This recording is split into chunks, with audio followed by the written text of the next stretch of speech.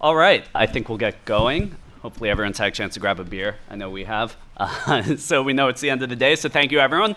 Keep it lively, exciting, and get everyone ready for the evening. So we're here to talk about building great products, and what's really exciting about this panel is we have people from different steps throughout the value chain and sort of different parts of where a consumer experiences music and how they interact. And so I think what would be great first is if each of you could say who you are, where you're from, and really succinctly what you do and what your company does. So we'll start here to my right. All right. My name is Donnie Dinch, and started a company called Will Call, and we sell last-minute tickets to live shows, currently only in SF. So I imagine we're without a doubt the smallest company up here, but moving at a pretty fast pace. So awesome. I'm Sam Valenti. I have a couple companies. One's called Ghostly, which is a music and media company, so more of a record label publisher. And a new company called Drip FM, which I co-founded, and it's a music subscription platform for labels. What's up? Michael Serta with Vivo. I head product and technology, and we essentially take music videos and make them available in their best quality form, of course, on the internet. iOS, Android, Xbox, and wherever else we can find. My name is Josh Builder, and I'm the CTO of a company called The Orchard, and we are the largest independent digital distributor. And outside of distributing digital content to retailers, we build a whole suite of diverse products and tools and services for our clients, which are record labels and artists. So, when you look at this and look at the group's composition, we have everything from the label to distribution to consumer engagement to live music. And I'd be interested when looking at this ecosystem, how do you see yourselves working together? And when we have this sort of self-sustaining ecosystem and opportunities for cooperation, how do you see that evolving from a product perspective, and what opportunities do you see? Sure. At The Orchard, we spend a lot of time thinking about like what distribution is and what it means, and really it's, we view it as it's being in the middle, and it's being in the middle of all of the things you'll hear about today, and it's how can we be a better, more expansive middle, whether it's distributing content, distributing your social media presence, working with sites like Vivo, and what can we do to continually widen that and make the complicated problems simpler for our clients. Yeah, we were sitting talking about how we all work together, and I realized that one of our artists on my label is on Will Call tomorrow night at the Mezzanine. Count Cruz is playing, and I think people are getting comfortable doing what they do really well, and not everybody's trying to be everything. I think it's nice that, if I'm going to embed a video, it doesn't have to be something, a embeddable widget off my site. I'm going to use probably a Vivo video or YouTube video, but was uploaded by somebody else, very possibly. And we were just talking about how we should be talking more often, because really we're really all trying to achieve the same end, and letting people do what they do really well, and then bringing that together is a better way than trying to be everything to everybody. And so you have artists, and you have artists that are both on Vivo with videos, yeah? Right, exactly. All the time. So that's how this works. And we could conceivably work with Will Call to the extent you want to distribute your growth out, when you click an artist's name, or we could send you a push notification when there is availability or whatever. Right. And obviously that network effect and that scale could be useful for you. Yeah, absolutely. And I think that, one theme that I think that we're recognizing is that, and this kind of might come, I have a background in package design, and one thing that became a really big trend in the past few years has been portion control. So you can buy like 3 Oreos at a time or something. And so I think I look at things like Drip FM or even what Will Call is doing, and trying to just moderate the amount of information, curate the amount of information that people are seeing. And so I think that kind of helps. And then on top of that, whenever we do like display an artist or something like Comtruz, while it's not in a current build of our app and stuff, but featuring certain videos, I think that we definitely should be talking a lot more.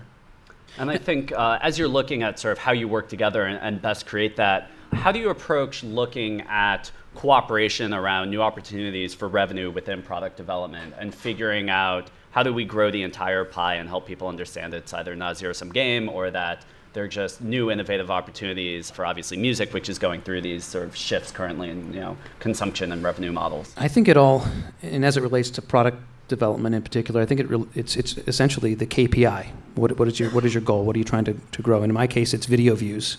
So what I try to do is align myself and align the rest of my peers in our company with those KPIs. And so long we're all on the same page, then we're good. It's the minute that those diverge that you end up in trouble. So I think it's really about maximizing video views. And so as we talk about new features and new development, what's going to drive that? As an example, we found that we made a decision last spring to do only Facebook registration. That's kind of a bold decision when we were doing email and Twitter and Google+, and there's all these like 5 different ways to authenticate, right? But what we realized is we can only build one good experience at a time. So let's do that. So we would take somebody that would register through Facebook, we would take all the artists that they liked, and we would convert that and ingest that into a playlist. So all of a sudden, within moments of joining Vevo, you've had this, not only this experience that's personalized with videos that we know you like, but it's also now social, and it's also syndicating into the ticker and so forth. So that's a great way, that was a great example of the company aligning to one end goal. And I think that should be the way all decisions are made, is through the KPI and through the data that supports it. I think additionally I'd add that, from our perspective as an enabler of sorts, that we constantly ask ourselves if the product is open, and we promote openness. I mean, something like, Vevo, when we built some of our platforms, didn't exist, right? But does the product you're building have space, from a technical and a design perspective, to grow a little bit with the ecosystem as it evolves and take on new partners? Right, and I would probably add to that as we build our product specifically for consumers, the goal is, to get people to see more shows, and we do that by coming up with a certain set of assumptions, and we want to make sure that every decision we make from a product perspective fulfills those assumptions. And so, in the same way that your KPI is, more views, for us, when we want to get more people in the seats, we know that they don't like to have a lot of information, or it needs to be quick, and the purchase process needs to be incredibly simple, and so that kind of helps drive our product as well. And One so thing at- we, oh, oh, go sorry, ahead, Sure, yeah, rip. One thing we did that you should do, I think, is on the iOS app, is what we've done is we look at the music library, so we know about all the 300 artists that you already like, Right. and we build playlists around that. You could do that and do a related artists for acts on the local level that I will like, right? Right. Because I looked at your app and I loved it. I just didn't know any of the acts. But if you told me that they were like some other act that I do like, Right. I'm all over it, right? Absolutely. So as you're working on product development, you sort of talked about views and different metrics are important. What are those KPIs that you each use, and how do you incorporate that into your product development process to make sure you're striking the appropriate balance between sort of data-driven decision-making with sort of intuition and sort of standard, notions of product design?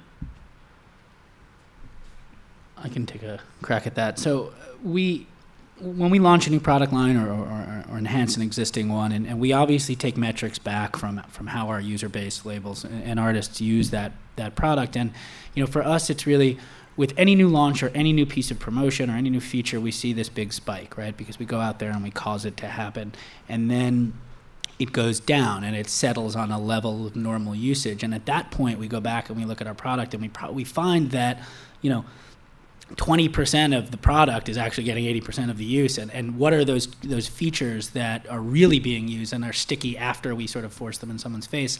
And a lot of times we go back and we make the product more about those, and we sort of begin a little fat trimming exercise. And obviously it's not the most efficient way to do it, but we take our best guess at first, but we end up going back and really refining over the course of some time, using that data and those KPIs and stuff like that to do Yeah, that. it's all product development is iterative, right? And building a product never ends. It's ongoing, right? You got to open it up and let it breathe a little bit, right? And that's the point. It's never like just build it, execute it, it's on the shelf and done, because that doesn't really sustain. So I think it's both an art and a science, because while I love to do data-driven stuff, it's hard because sometimes you can get caught into data-driven decisions, and if you wait for too much data to make a decision, you're not going to make it fast enough. It's not going to matter to enough people, right? So, in the case of the Facebook registration thing I gave earlier, that took a little bit of cojones along with the data, right, as well. So you had to really step up. So what we saw as a result was a 5x to our registered users, and of those registered users, they viewed like 8x more videos than those that weren't registered, yielding yet another KPI. Yeah, So- I think we err on the side of everyone wants to check the box, right? Like, oh, do you have this? Do you have this app? Are you doing mobile? And having all sorts of integrations makes sense on paper. You're like, oh, anybody can come in through email, whatever. But by limiting the ability to just Facebook and then making it better, it's a much more you made the product more rewarding. So I think it's important not to be sort of pressured into moving the product towards like everybody all the time. I mean, look at Instagram, right? It's like iOS forever and until they open Android, but they got it, they nailed it first before they open it up to everybody. I know it's kind of a different topic, but no, it's related.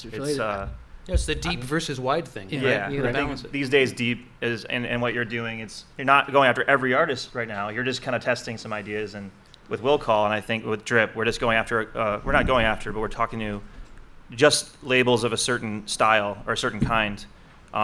Labels with fans, not genre kind. Labels with a brand and a history, and I think we learn a lot from those relationships because they're a little deeper, as opposed to trying to have every label or every artist, which isn't going to happen. You know, we're not built to do that.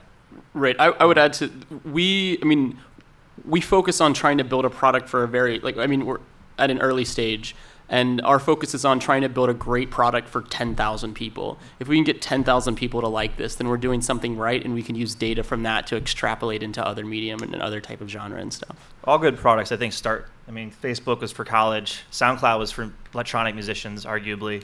I think people want to get big so fast that they forget that all great things start with a dedicated base that really gives a shit about the product, you know. Right. Is there a swear jar? Do I have to give $1 to somebody? Shot. No, I think, everyone. Not here. Everyone can do a drink whenever they swear, and I think we'll just find ourselves drinking more as the panel goes on. But we've talked about sort of what can happen in terms of best leveraging data and testing frameworks and how you do that. And I think what would be interesting, I can say from personal experience, it's been a problem constantly dealing with on the product side. And I should have said I work for Spin. That's where I'm from. Hi, I didn't introduce myself. But one of the problems I'm dealing with is from a product development workflow. How do you deal with all of the stakeholders that are unique in the music experience? So for me, it's editorial, and how do you balance that? And I'd be curious for you, what are some of the methodologies you've developed for best incorporating techniques for creating these great products? How are you building? How are you scaling effectively and working with your teams to manage the agility necessary in the current marketplace with having the structure to actually make sure things are actually getting done? Okay. So when I got to Vevo about just over a year ago, I was looking at it in isolation from the end user perspective, the user of these products and services. And so I built a new Vevo as a result of that and improved things for them, I think. And what ended up happening was I learned along the way that I have additional customers, not just the people that are viewing videos, but the labels that actually give us the videos or license us the videos. That's a big deal. The brands that advertise and put ads in between these videos, the frequency at which they're going to be available, and all of that. So it turns out to be a balancing act at the end of the day. So the decision, what we've done is we've implemented a matrix, and it sounds more process-oriented than it is, but it's really just, at my desk, I have this whiteboard, and whenever somebody wants something, I usually get an email. I usually get a lot of emails every day, and I start to put these things on the matrix, and that's what yields. It's like we're looking for value, company building value, sustaining value, not just perceived value. We talked about perceived value earlier, not just perceived value, but for real value. And it's like, dudes, let's be honest with ourselves. Is this going to matter? Is this going to move the needle at all? If it doesn't move the needle, it can't be on the matrix.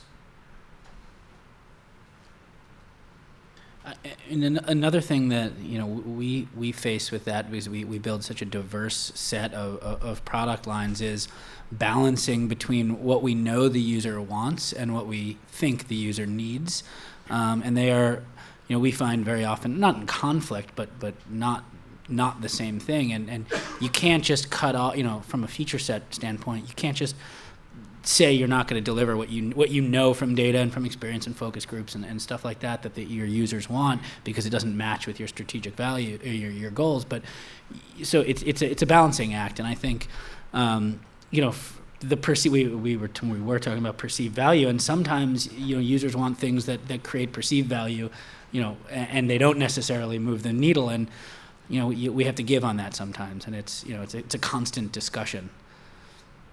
Hey, at least you're all talking about it. Yeah. And so you've talked about sort of building to the users. I think what's unique about all of you is you have different users that you're beholden to, be it the labels, the promoters, the actual end user, and different types. How do you balance being able to tell them what is perceived value versus actual value, and then also weighing what goes into the matrix when a label wants something and artist wants something versus what a user wants. Obviously, I think there's an active reconciliation there, and I imagine that's a difficult judgment to make. I'll just quickly, we do it a lot. We do it through interface and interface design in terms of using UX to push people in one direction or the other, because we can't force people, and in our position as a distributor, we're there to service our clients. So, but we can make, subconscious suggestions. I try to go with like we scratch our own itch kind of thing. I think that's if you can build for yourself. It's not a self-centered thing like making yourself happy. It's just as a label, we know what works for us and our artists, and so that's what we put into Drip.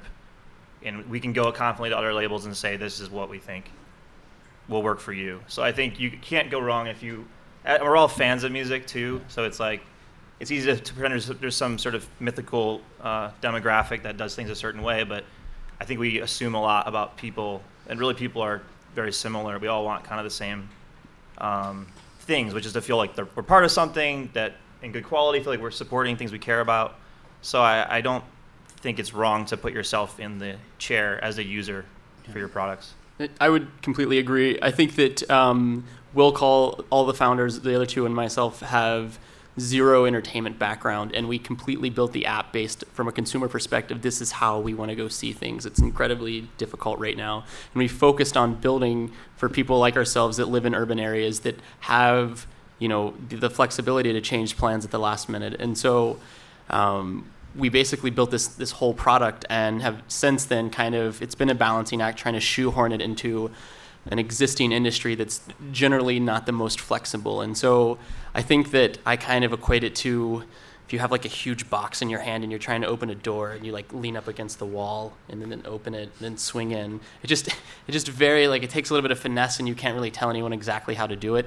But I completely agree with kind of work like focusing on yourself if you can.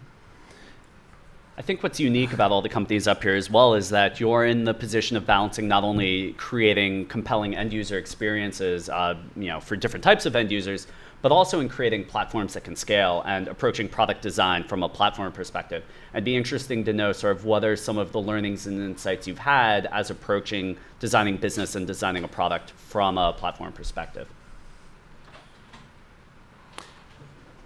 What's the question? How do you build a platform and make it awesome?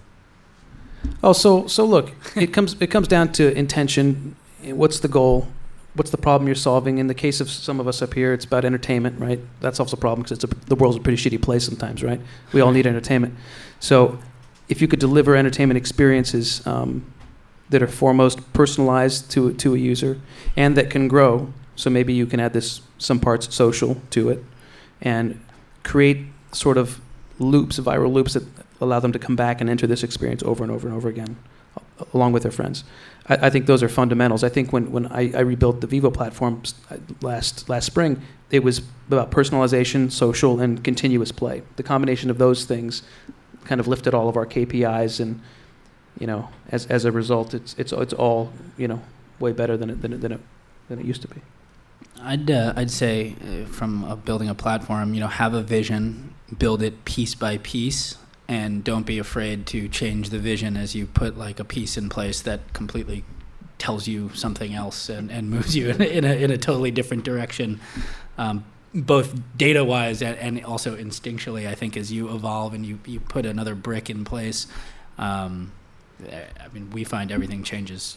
I think it's the nature of the media technology space. It just changes so quickly that to just build a platform with with blinders on is just, it's not the way. And then you end up with a platform really at the end of the day that works if it's done right. For us, it was about trying to build a use case that works in a very specific manner, and then learning from that, and then extrapolating. And I think that I totally agree that whatever your vision is, you need to kind of be able to adapt to it. I think, for example, Will Call, one of the first assumptions we made is that we'd only sell tickets to shows happening this evening, and it was kind of idealistic, and it worked. But then I was super against for the longest time selling things a day in advance, and then we did it, and then we sold more tickets. Almighty dollar. So then it worked. Right, but yeah, I think exactly. you have to be able to have that humility that your original assumption or thesis was probably a little bit wrong. So we It always is wrong. So we just touched on personalization and sort of social customization. I'm curious for your respective products, how do you balance that sort of incorporation of the social graph, personalization with the importance of a authoritative, act of curation, and how you develop that independent voice versus allowing someone's taste to flow, be it from the songs in their iPhone to someone who knows exactly what's going on in the live music scene in that city, and balance curation versus personalization and discovery. We have all different places kind of in the taste making sector, Orchard has to be, you have to be open. Right. I mean, like, it's funny. So I build stuff for Sam. Sam builds stuff for music fans. Like, it's a totally different, perspective. And then, Vivo, it's all, so I think it's different. I actually think Drip FM is a great way of, it's great. We're just a curator of curators. So we're building up, and he's, his app is in Vivo as well. They're places of taste built on other people's tastes. And I think there's a lot of implied taste and obviously editorial is the greatest example, where people respect editorial because it is focused. Like Spin represents, and a lot of the buzz, what you guys are doing, like Accelerator being my favorite ever magazine. It is about a perspective. And I think if you put yourself in that place, if you are a perspective product, you have to live it. If you have to be open, then that's a different thing. But kind of knowing where you fit in that gradient probably dictates that. Yeah, I would say that Drip is probably an excellent example of like a strong curator, like telling you what's cool, and some people just really like that, including myself. And I think that the way that we look at social integration for Will Call, we don't take into consideration what you like at all. We tell you that these are the best things that you can do tonight, regardless of who you are. And I think it's kind of an homage to some extent to an older type of like an editorial perspective on things. And I think people kind of appreciate that. We do, however, integrate social by certain things. When users sign up, they can connect with Facebook. And when that happens and they buy a ticket, we send friend purchase notifications to all their other friends that have the app. And that's been a super lucrative way to move a lot of inventory. But as far as it's just how do we use, like, we don't want to tell you that this show is necessarily cool because 10 of your friends said it's cool. We want to tell you it's cool because it's fucking cool, and then all of your friends will fall into place. Yeah, no, sorry. That's cool. So we have this kind of a general purpose audience kind of thing we have to deal with a little bit. So we do a programmatic approach to playlisting, video playlists and stuff. So if you go to the Vivo homepage on any of the apps or the web, you'll see things that are programmed each day, and they rotate through. There's like it's a long homepage you can scroll through and so forth. It's kind of like a carousel effect. But then once you so the good news is somebody that just lands in coming from YouTube or something, they can just watch a video in a matter of moments, and they're watching it. They're in the experience. But if they actually sign up and register and do all that, and so what happens is when they watch these videos, it'll show up in their activity feeds that they're watching. So now their friends can see that they're watching, and they can latch on and actually watch and link back too. So it's this loop that gets created. So in music and it's funny. We have this thing, and I think, I'm not positive, but I think we were the first to do this. I don't know, but the social on and off button. So if I'm going to watch like a Hall & Oates video, it's not the coolest thing to watch right now, but I'm into Hall & Oates, Man-Eater and all that stuff. So I'll watch that. I'll do the social off thing, so nobody sees it. It's like porn mode, Yeah. Private browsing, So I want that stuff recorded. I want to know, like, in 20 years, like what I've really been doing. Yeah. Social, yeah. Yeah, I know. For better or worse. That might be a very scary time capsule. That So I'm out of my Barbra Streisand phase. We all have our vices. We've talked a bit about sort of social and how that plays. What are some other technologies that are making your lives easier or exciting that you're finding sort of at that cutting edge are enabling you to make more compelling product? I'll start by saying for us, it's definitely, without a doubt, push notifications on mobile devices. I think that there's zero argument to thinking that push notifications aren't the next inbox. And I think being able to do those effectively and adding tons of value is incredibly important. And it's something that internally from a product perspective that we've focused heavily on to make sure that whenever we send push notifications that they, that we take with respect, when was the last time we sent you one? How often are you receiving these? Do you even really care about these friends? And so I'm really excited about those. I think Next Big Sound is interesting, and just that level of analytics. I don't know what I'm using them for quite yet, but I know that those indicators are becoming like Wikipedia. I didn't realize how many hits our artist Wikipedia gets. How that's really become like your first click for a lot of things. I'm also a big email fan. I know emails like come under fire, but I think email, relevant email is super powerful. If it's from a source that you want and it's actually gets you somewhere, it's easy to overlook. Yeah, I'd actually say to interject. On the, for us, it's been on the editorial side. Email is an incredibly important motivator because it enables us to provide that catch-up opportunity. And when looking at news specifically, the element of curation becomes incredibly important from email engagement. So I think it is an interesting balance between push notifications as well as email when looking at, is it about immediate engagement or sort of being able to play that catch-up? I want on the push notifications thing. I mean, any of like the iOS games that make the in-app purchases. I mean, we're increasingly fascinated with like ways to get people to take action, right? So the Next Big Sound is an amazing example of data that's, they're cracking the code, right, in terms of like what's going on.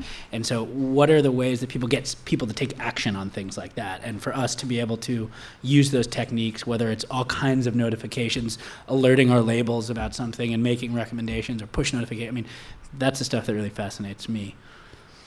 I'm into HTML5. We didn't have a mobile web offering when I got to Vivo, and we had some iOS, Android, we had web. And I started looking at the data and realizing there's a lot of traffic that's trying to get to mobile web, but they're getting to the web and not able to see it. What they kept landing on was this, go get our iOS app or go get our Android app. That sucks. So we changed that, built a mobile web app, used HTML5, and as a result, of our web traffic, something like 15% of it is on mobile web. So people are now watching videos instead of getting this landing page that says, go get our app. So we've reduced the friction in getting people to watching videos. So touching on HTML5, how are you balancing, I think we've seen the incredible potential of responsive design and using HTML5, but balancing that with sort of user expectation around native applications and interactions, and also sort of the explosion and proliferation of Android. How is that impacting what you do day to day and balancing native versus HTML5? I think it's still largely an app world, native app world, and so I think over time it will begin to shift more. But for now, we are doing the right thing by having kind of more resources on our apps and a little bit less on mobile web, but it's growing quickly, so it's not something we can't not take real seriously. For us, it's been a really hard decision between the native app and mobile web, and I know we were talking about it before about Facebook coming out and saying like one of their biggest mistakes was spending so much time on not their native apps, and I get that, but for us, it's a matter of, and again, we still continually go back and forth on what the right thing to do is, and it's really just a perspective on what we think the user wants, and if it's a singular focus, and taking that landing page and doing things like that, the mobile web is way better. But if you need and down the future that you want to curate this deep interaction with your on a number of different fronts, I think the native app is unfortunately the way to go. I would agree to that. I think that when Will Call first launched, it was iOS only, and primarily because there was only 4 of us, and we had 0 Android developers. And then we realized that Android was pretty big. We always knew it, but we wanted to make sure that people liked it on iOS first. And it was definitely the premier, internally, the premier version of how we expected Will Call to be. And we had a discussion of certain sacrifices that we need to make in order to get Android users, using Will Call. And the biggest things, the more important parts of the native app for us, or the mobile app, were the notifications and being able to have mobile commerce. And so for Android, we were able to execute those using an HTML5 Sencha app, wrapped in PhoneGap. And it's not the best performing app, but everyone on Android gets the notifications and can make a purchase. And so it's a great kind of intermediary step, for now. Yeah, I mean, on the responsive design thing, I mean, we've been going back and as best we can outfitting our pages, with responsive design that we think people are going to potentially land on from their mobile device, but that's very different than building a mobile app to which we push people into it to achieve a certain objective. So with the responsive design has become, a big piece of the direction we're going just for our sites. Right, and I was just saying, the other thing I think with having mobile web apps, and whether in your example, having a native app and then pushing people to that native app, I think that for better or worse, I guess it kind of seems right now that we're at a mercy of the Android or the iOS, the Apple App Store, and the process to actually install an app. I think if it was much easier to install directly from a mobile web page, I think we would opt to do that all the time. But the fact that you need to go to a separate app and log in and then punch yourself in the nuts is just terrible. Right. So. Well said. So we've talked about how mobile's shaping things in your product development cycle. I'd be interested how location in mobile is influencing what you do and sort of the importance of the rising vector of location data. I'm sort of a bad one to go first because not really for us. Yeah. It's incredibly important for us. I guess earlier when I was referring to friend purchase notifications and the way those work, primarily right now we only send. If you and your friends live in the same city and they're all on Will Call and you're connected, via Facebook, we send notifications to people in your metro area. And I mean, what that does is one, it helps us, the notifications become more applicable and they make more sense for you to get those. And you don't really brag to your friends in Arkansas that don't have anything cool to do that night when you do these notifications. So I think that location is incredibly important. Out of the gate, we thought we were going to do significantly more. I guess it was going to be much more important on a more granular level in the city. But what we found is that, for our product, just general metro area notifications help quite a bit.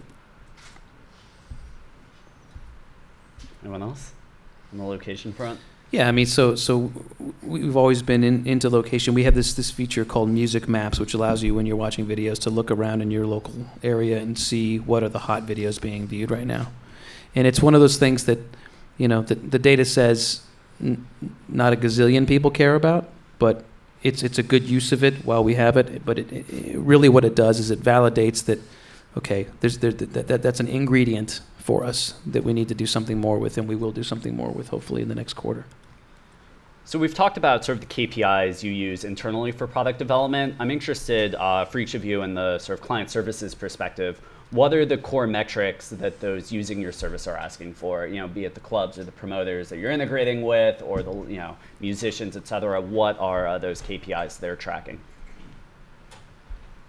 For us, it's a balancing act between the whole causation and correlation thing. Our clients definitely want to see the effect of some action on their digital activity, and are very quick to put a stake in the ground that an event happened and therefore X, Y, and Y happened after it. And for us, it's trying to get them to hold back and look at the bigger picture. I'm not sure that that's directly answers the question, but really looking at the next big sound stuff and helping them make sense about what metrics not to get excited about, not to change their plans about, and be a little bit smarter about it. For us, it's really music video views. That's what it comes down to. And the good news is we're all aligned with that. The awkward thing from a product standpoint is sometimes, the views are inflated by the fact that you just got a really popular One Direction video that millions of people are watching. So everything spikes, everything's up. And then, so that makes it look like the next week when it's kind of a normalized level that you're blowing chunks, right? So that's no good. So what we try and do is each week I make it a point to actually report to my peers and to the whole company. I send out a company-wide email every Friday after a couple of these, and it's basically what did we get done this week and what does it all look like? And usually when the data is a little bit skewed, the good news is we have a good video premiere to point to, and when it's not, we blame it on the prior week that had a video premiere to point to. I mean, at Ghostly, our KPI is dollars per artist. That's the lifeblood of our business, is paying artists and now paying labels with Drip FM. So that's what they want to see, and Orchard is a big part of that. And all of our partners, we're obviously helping brand our artists and build relationships for them and build their fan bases, but the bigger our royalty statements, the more successful I feel that we're doing the right job. So whatever does that is better. Yeah, and it's taking all those numbers, that success, which is sales and interactions, and blending it into a picture of like what worked. Like we did all these things together and they worked, or they didn't, or Right. So touching on commerce, what exciting opportunities do you see in your respective spaces around new opportunities for monetization, be it concert attendance, physical goods? What are you looking at towards the future to create new revenue opportunities? So for us, obviously selling tickets is our number one opportunity for revenue, but I think that there's a significant more value to be extracted. And I think that for us, it requires a certain amount of transparency and partnerships with other existing platforms that are either moving inventory or promoting shows. I think that when we look at, we're capable of moving X amount of tickets in a day because we just put, a notification on 10,000 people's phone. I think that's great, but also there's a lot of value in the amount of activity and the general just mind share that we move towards a show. And I guess for us, it's about, how do we transparently share that data and get data in return from the other existing partners and use that in order for everyone to have a bigger pot to kind of pull from. Yeah, for Vivo, it's really how to do more and more interesting and compelling ad experiences, I think. And I think it's a balance between a good quality user experience and a good quality ad experience, and how do you get those to work together? And it's something that we wrestle with quite a bit. For example, recently I redesigned our video watch page, and there used to be like for those of you that speak ads, there was a 300 by 250 basically on the right-hand side, and it made us bring the video to be like this size, and so we had this right column of stuff.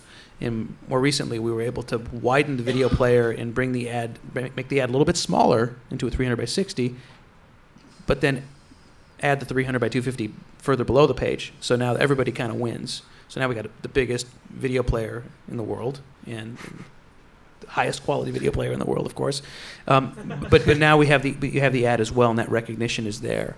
So kind of everybody wins. And I think that's what we continuously go through. And we think about how long pre-rolls should be, whether the pre-roll should be right before the video, right after the video, how many videos in between. So these are the kind of knobs that we turn every day.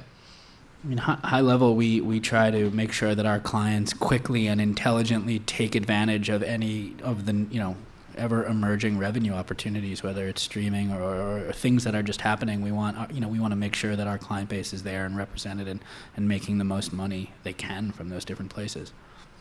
I think you're trying to sell relationship, right? I mean, music shouldn't be a should I or should I not buy this album mentality. It's like, am I invested in this artist or this label or what have you? So I think that's increasingly, we have an online store where we sell products like headphones and desktop objects, things that relate to the ghostly like aesthetic. So for us, it's like a one-time purchase is great, but I'd rather have the hearts and minds of the fans that we work with. And I think there's various ways to do that. But once you get away from commoditizing just the unit, but also thinking about the sort of wide spectrum of opportunities, then you have a career possibility, And so talking about how that user relationship's evolved, what changes have you seen in user expectation recently that's informed what those knobs are you're turning in order to create these new experiences and products? The ability to quickly understand all of the data that's coming out, because it is immense, and it's never stops, and to be able to it wasn't as important as it is right now. I think across certainly the label community and the artist community, the actionable data has become so much come to the forefront recently, and it's a lot to take in, and for us to be able to quickly synthesize that and turn around some bit of intelligence has emerged as a need that wasn't there 24 months ago. So I think, looking forwards, as people on the technology side, what do you think that the labels need to be doing to better work effectively like technology companies. We've talked a lot about product development and innovation and technology decisions, and I don't think these are fundamentally conversations that people necessarily would equate with the labels.